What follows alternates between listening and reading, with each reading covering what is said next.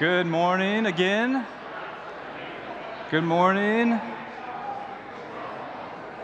If I haven't had a chance to meet you yet, my name is Danny, and I'm just grateful to get to share with you this morning. And this is my son Bo. He's gonna be 11 months tomorrow. Yeah, we're kind of grieving that because he's not a little baby anymore. But the reason I brought him up here is this morning we're talking about Christmas, and we're talking about babies, and the reality is that if I set Bo down right now, this guitar is no longer safe, right?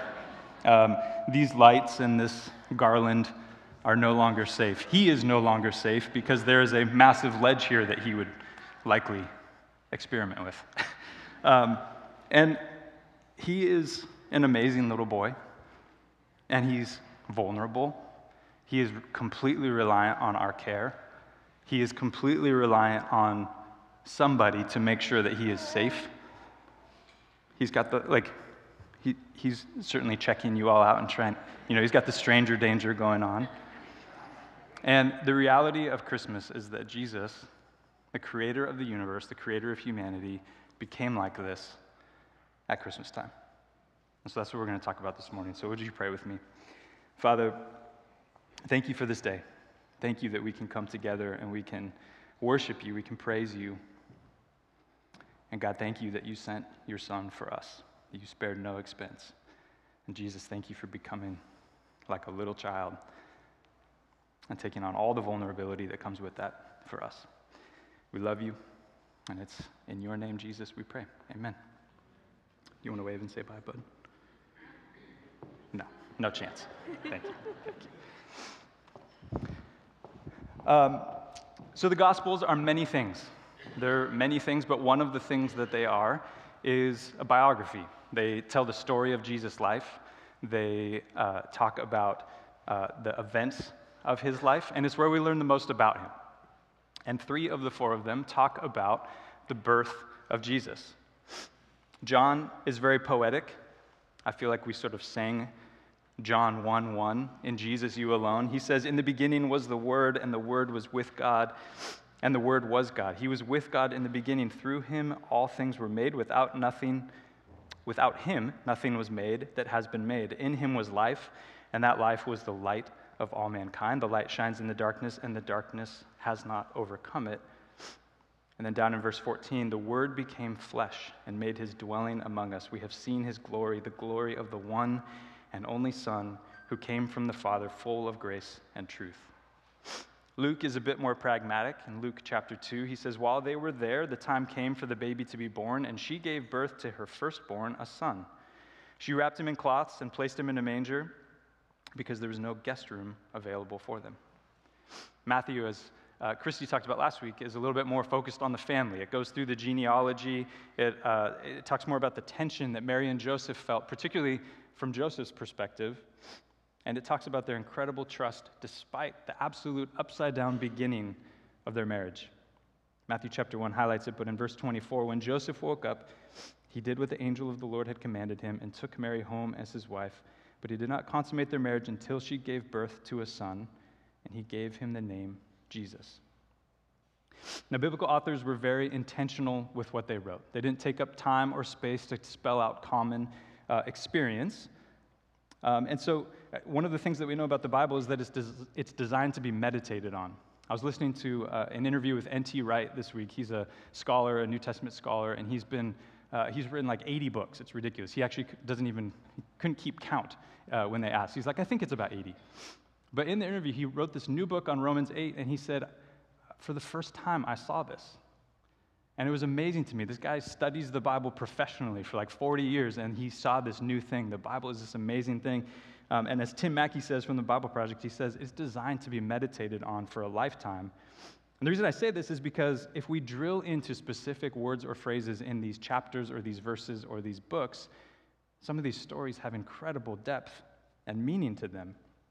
And so it's our goal in this series to consider the honesty of Advent, the humanity of Christmas. And so today we're going to pause and we're going to stare at 3 words in particular. She gave birth.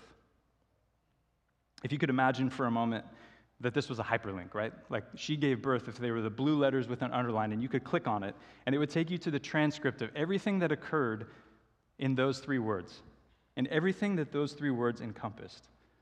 Would it change the story at all for you? Because everybody in here has experienced birth, whether it was simply you were born, but many of you have given birth. Many of you have witnessed birth. Many of you would say, I don't really feel anything when I think about birth. But because I've talked with many of you, I know that there are also many of you who feel a lot of joy and a lot of great memories of birth. But then there are others of you who would say, when you think about it, it's hard. It's painful to think about that idea. Or for many of you, it may even bring up a sense of loss or an unfulfilled longing. And so even in our own just quick reflection on our own feeling about those 3 words, we would acknowledge that those 3 words are much more than just 3 words.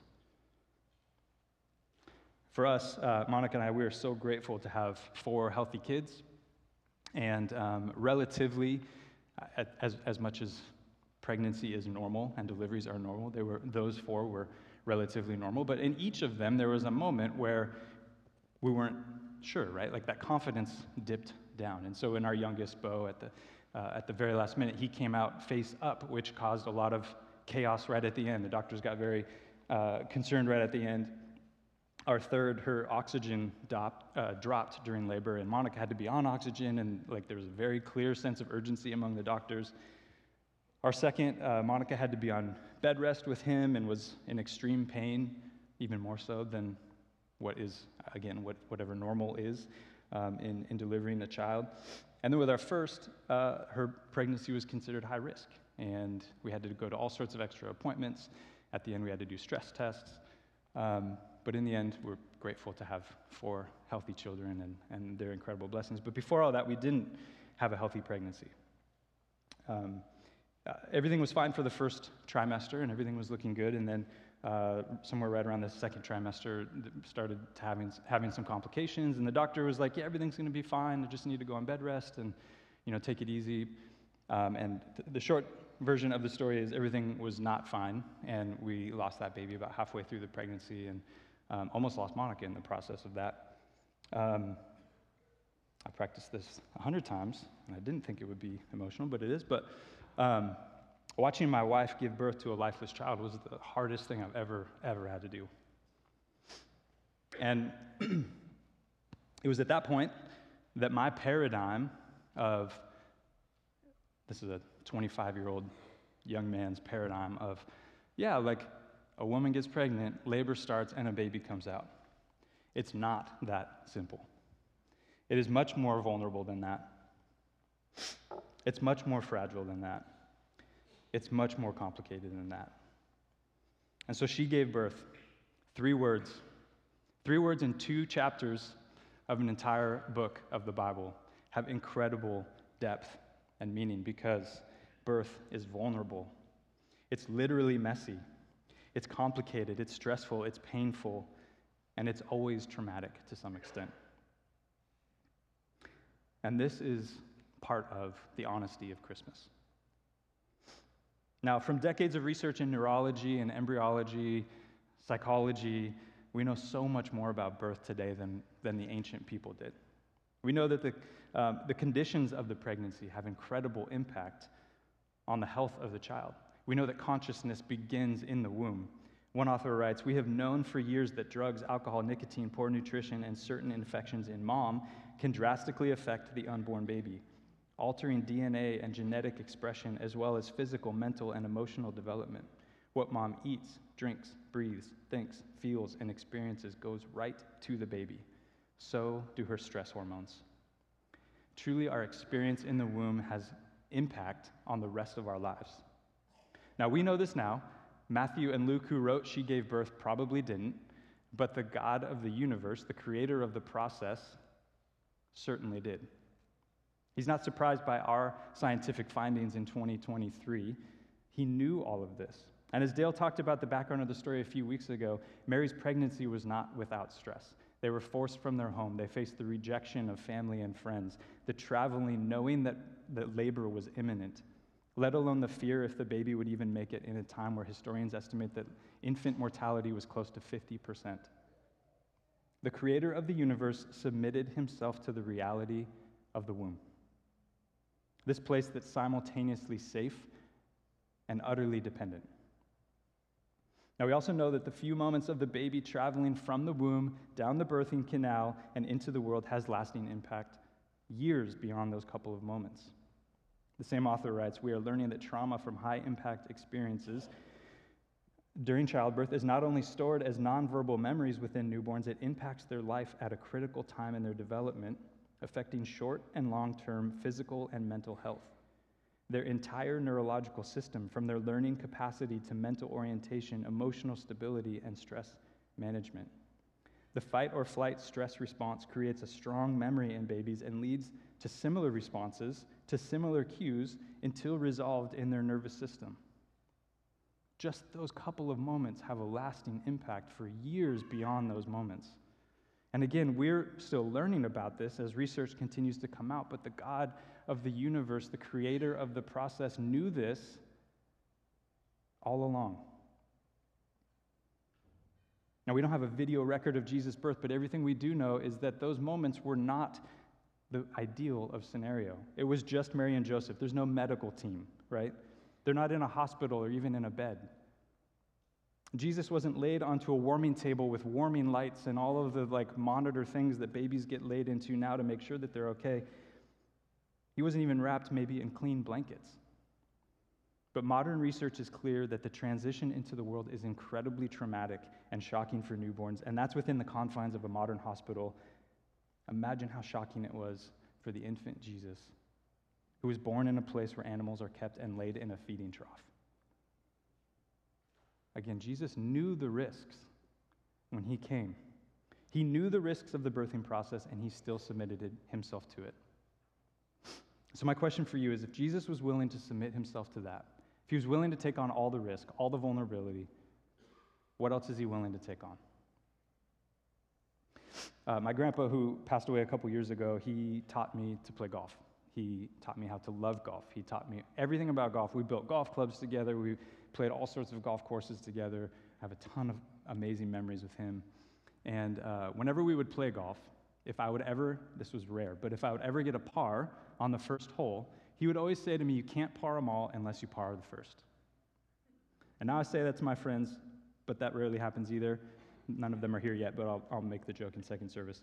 But the reality is that Jesus could have come as a 30-year-old man. He could have come fully developed. He could have come fully independent, fully grown. But the reality is he couldn't have experienced the fullness of the human experience without experiencing how it starts. You can't experience it all if you don't experience the start. And Paul says it like this: Jesus, who being in very nature God, did not consider equality with God something to be used to his own advantage. Rather, he made himself nothing by taking the very nature of a servant, being made in human likeness, and being found in appearance as a man. He humbled himself by becoming obedient to death, even death on a cross. So if Jesus, God in human likeness, was willing to submit himself to the risk, to the mess, to the vulnerability of childbirth, let alone the complete dependency of childhood, like Jesus wore diapers, right?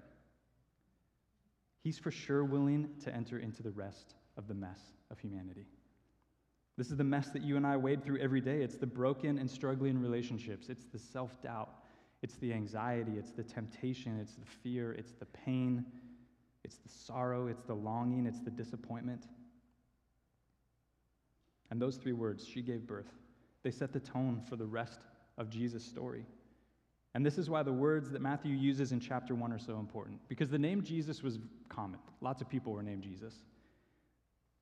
But Matthew says, Immanuel, and this links back to the prophecy of Isaiah that isn't used for anyone else. There's no other Jesus, there's no other person who is called Immanuel. And as he says, it means God with us. And see, Matthew frames the whole story of Jesus with this idea of God with us from the beginning to the end. Starting from before he's born in Matthew 1:23, the virgin will conceive and give birth to a son. They will call him Immanuel, which means God with us.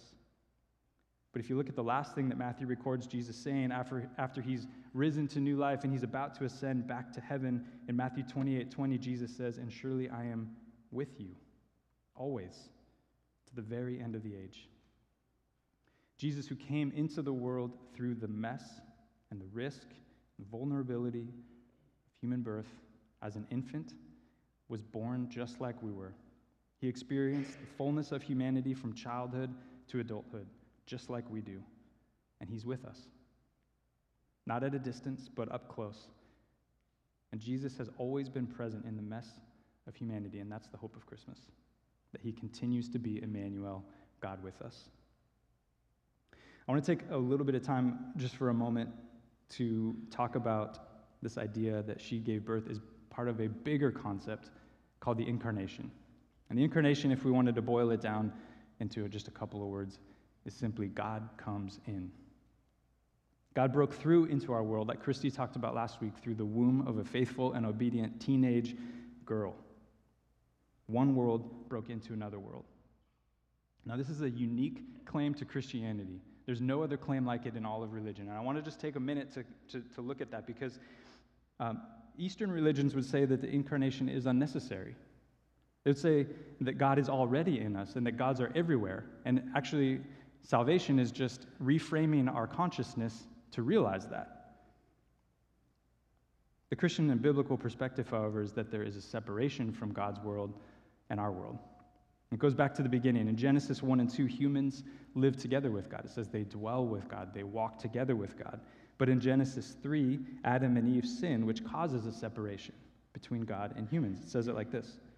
Verse 23, "So the Lord God banished him from the Garden of Eden to work the ground from which he had been taken. After he drove the man out, he placed on the east side of the Garden of Eden cherubim and a flaming sword flashing back and forth to guard the way to the tree of life." There's a very real and literal separation that starts in Genesis 3. But even if you don't believe in the Bible, even if you would say you don't believe in God, one of the things that would acknowledge that there's a separation is our whole concept of justice. Why do we know, or how do we know, that injustice is wrong? Quite simply, if you long for justice, if you long for things to be right, it's an acknowledgement that there's something other than what we experience here. Why do we long for a place where people don't die? If this place is all there is, why do we long for it to be different? Because deep down, everyone knows that there is an ideal that is different from the real that we experience every single day. And so in response to the incarnation being unnecessary, the Christian view would be that God's world isn't here. Western religions like Judaism and Islam would say that the incarnation is impossible. They would agree that God's world is apart from ours, but they would say God is too powerful to become a baby. God is too big to ever come down to a Jewish teenager. I would say that the idea of the incarnation is too primitive. But the Christian response to this is, what could be greater than a God who's willing to come down to and for his creation? What could be greater than someone who's willing to humble himself for his creation and become like them?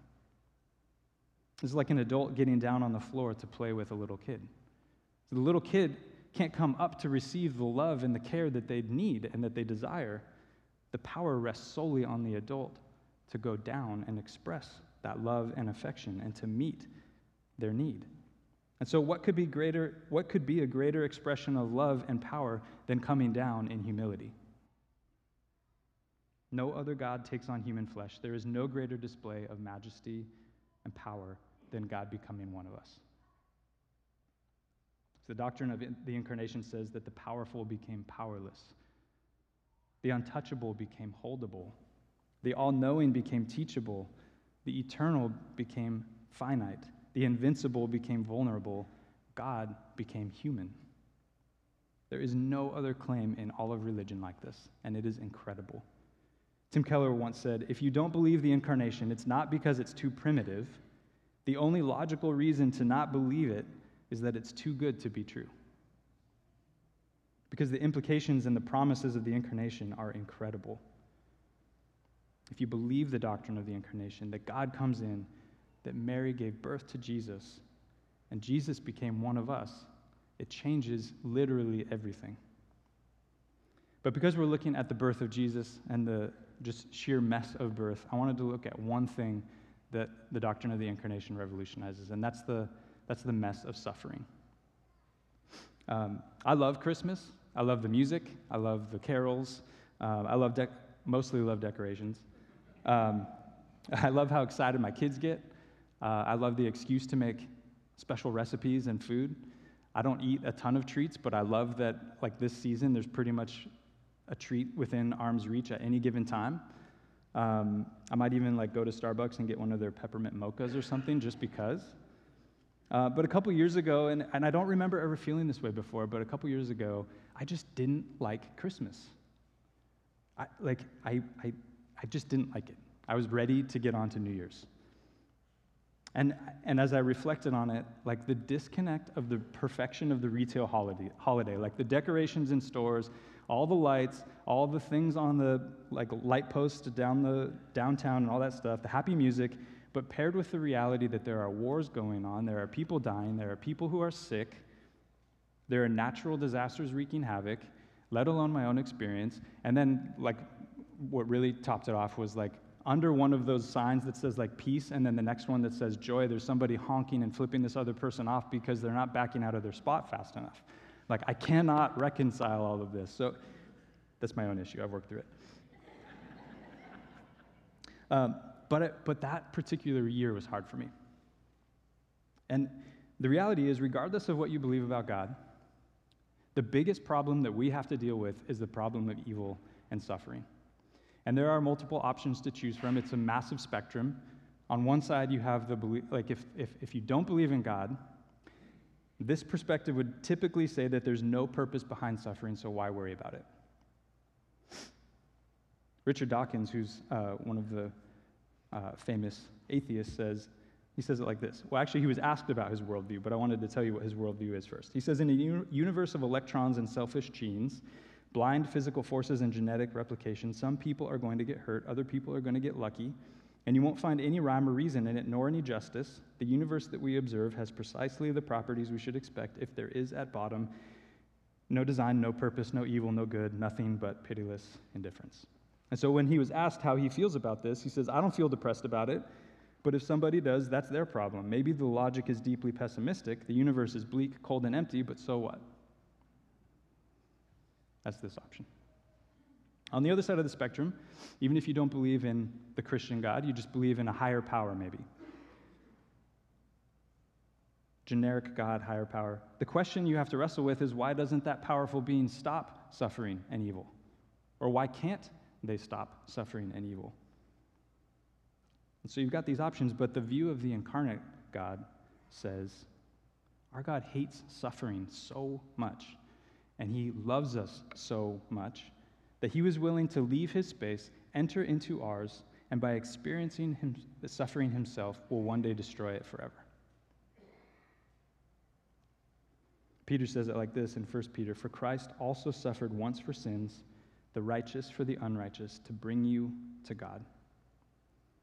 The incarnate God says, I'm going to pay the penalty myself, and that will one day destroy death, suffering, evil, and pain once and for all.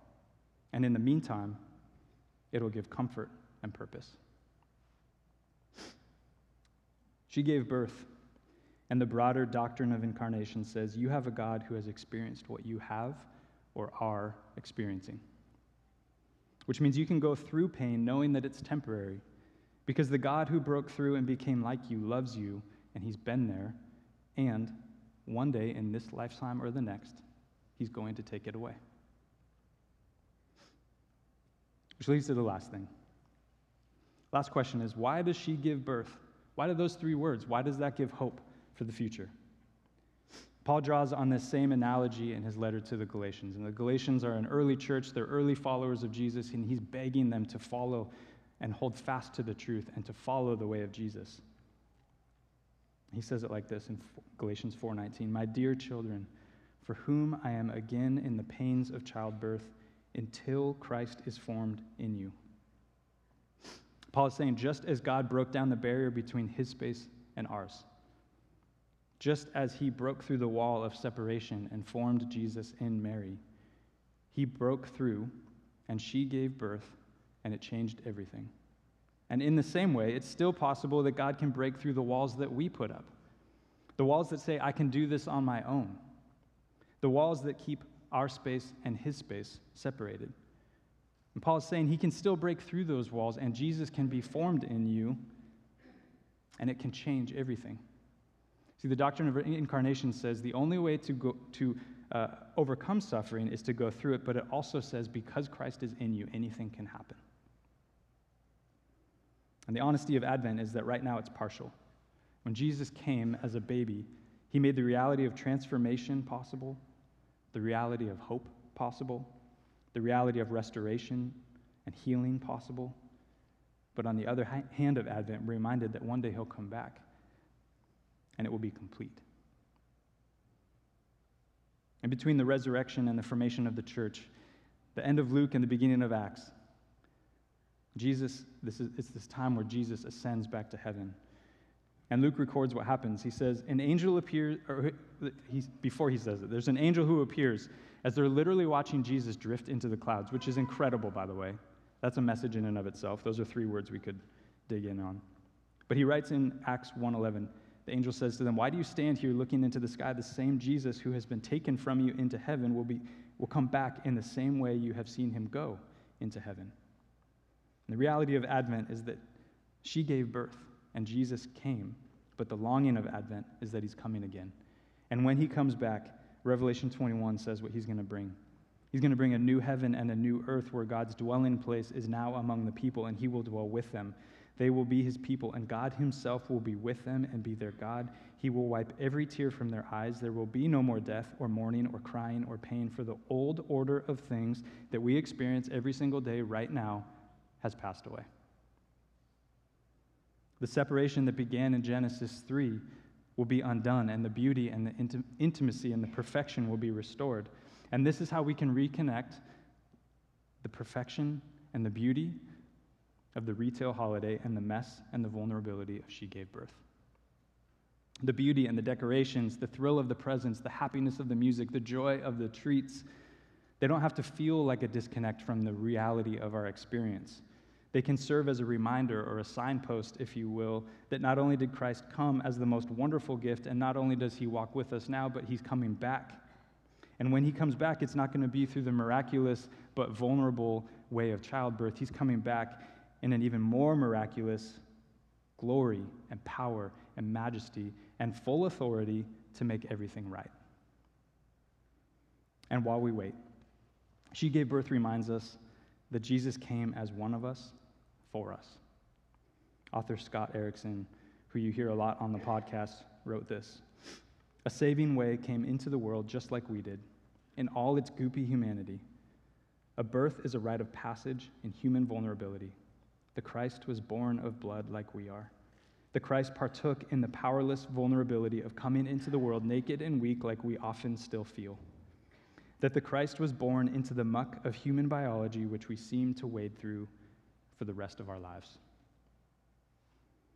So my hope is that this Christmas, that she gave birth would remind us that he came as one of us, for us. And the invitation of the doctrine of incarnation is that anything is now possible. What I'd like to do as we close is just to take a moment to reflect, and then we'll respond in a minute. But what I'd like to do is just read part of Luke 2. And I invite you to close your eyes and just listen. Not that the story has to be different to you now, but maybe it will be a little bit.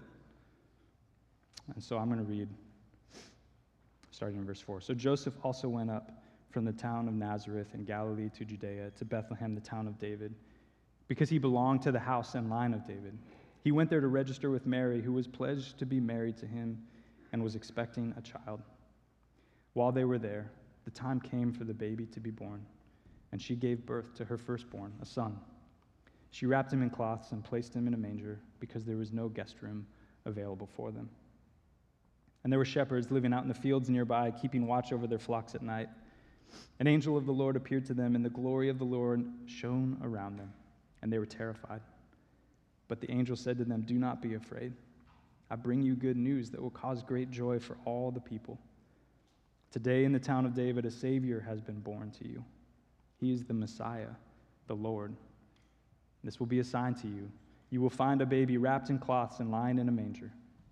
Suddenly a great company of the heavenly host appeared with the angel, praising God and saying, "Glory to God in the highest heaven, and on earth peace to those on whom his favor rests." When the angels had left them and gone into heaven, the shepherds said to one another, "Let's go to Bethlehem and see this thing that has happened, which the Lord has told us about."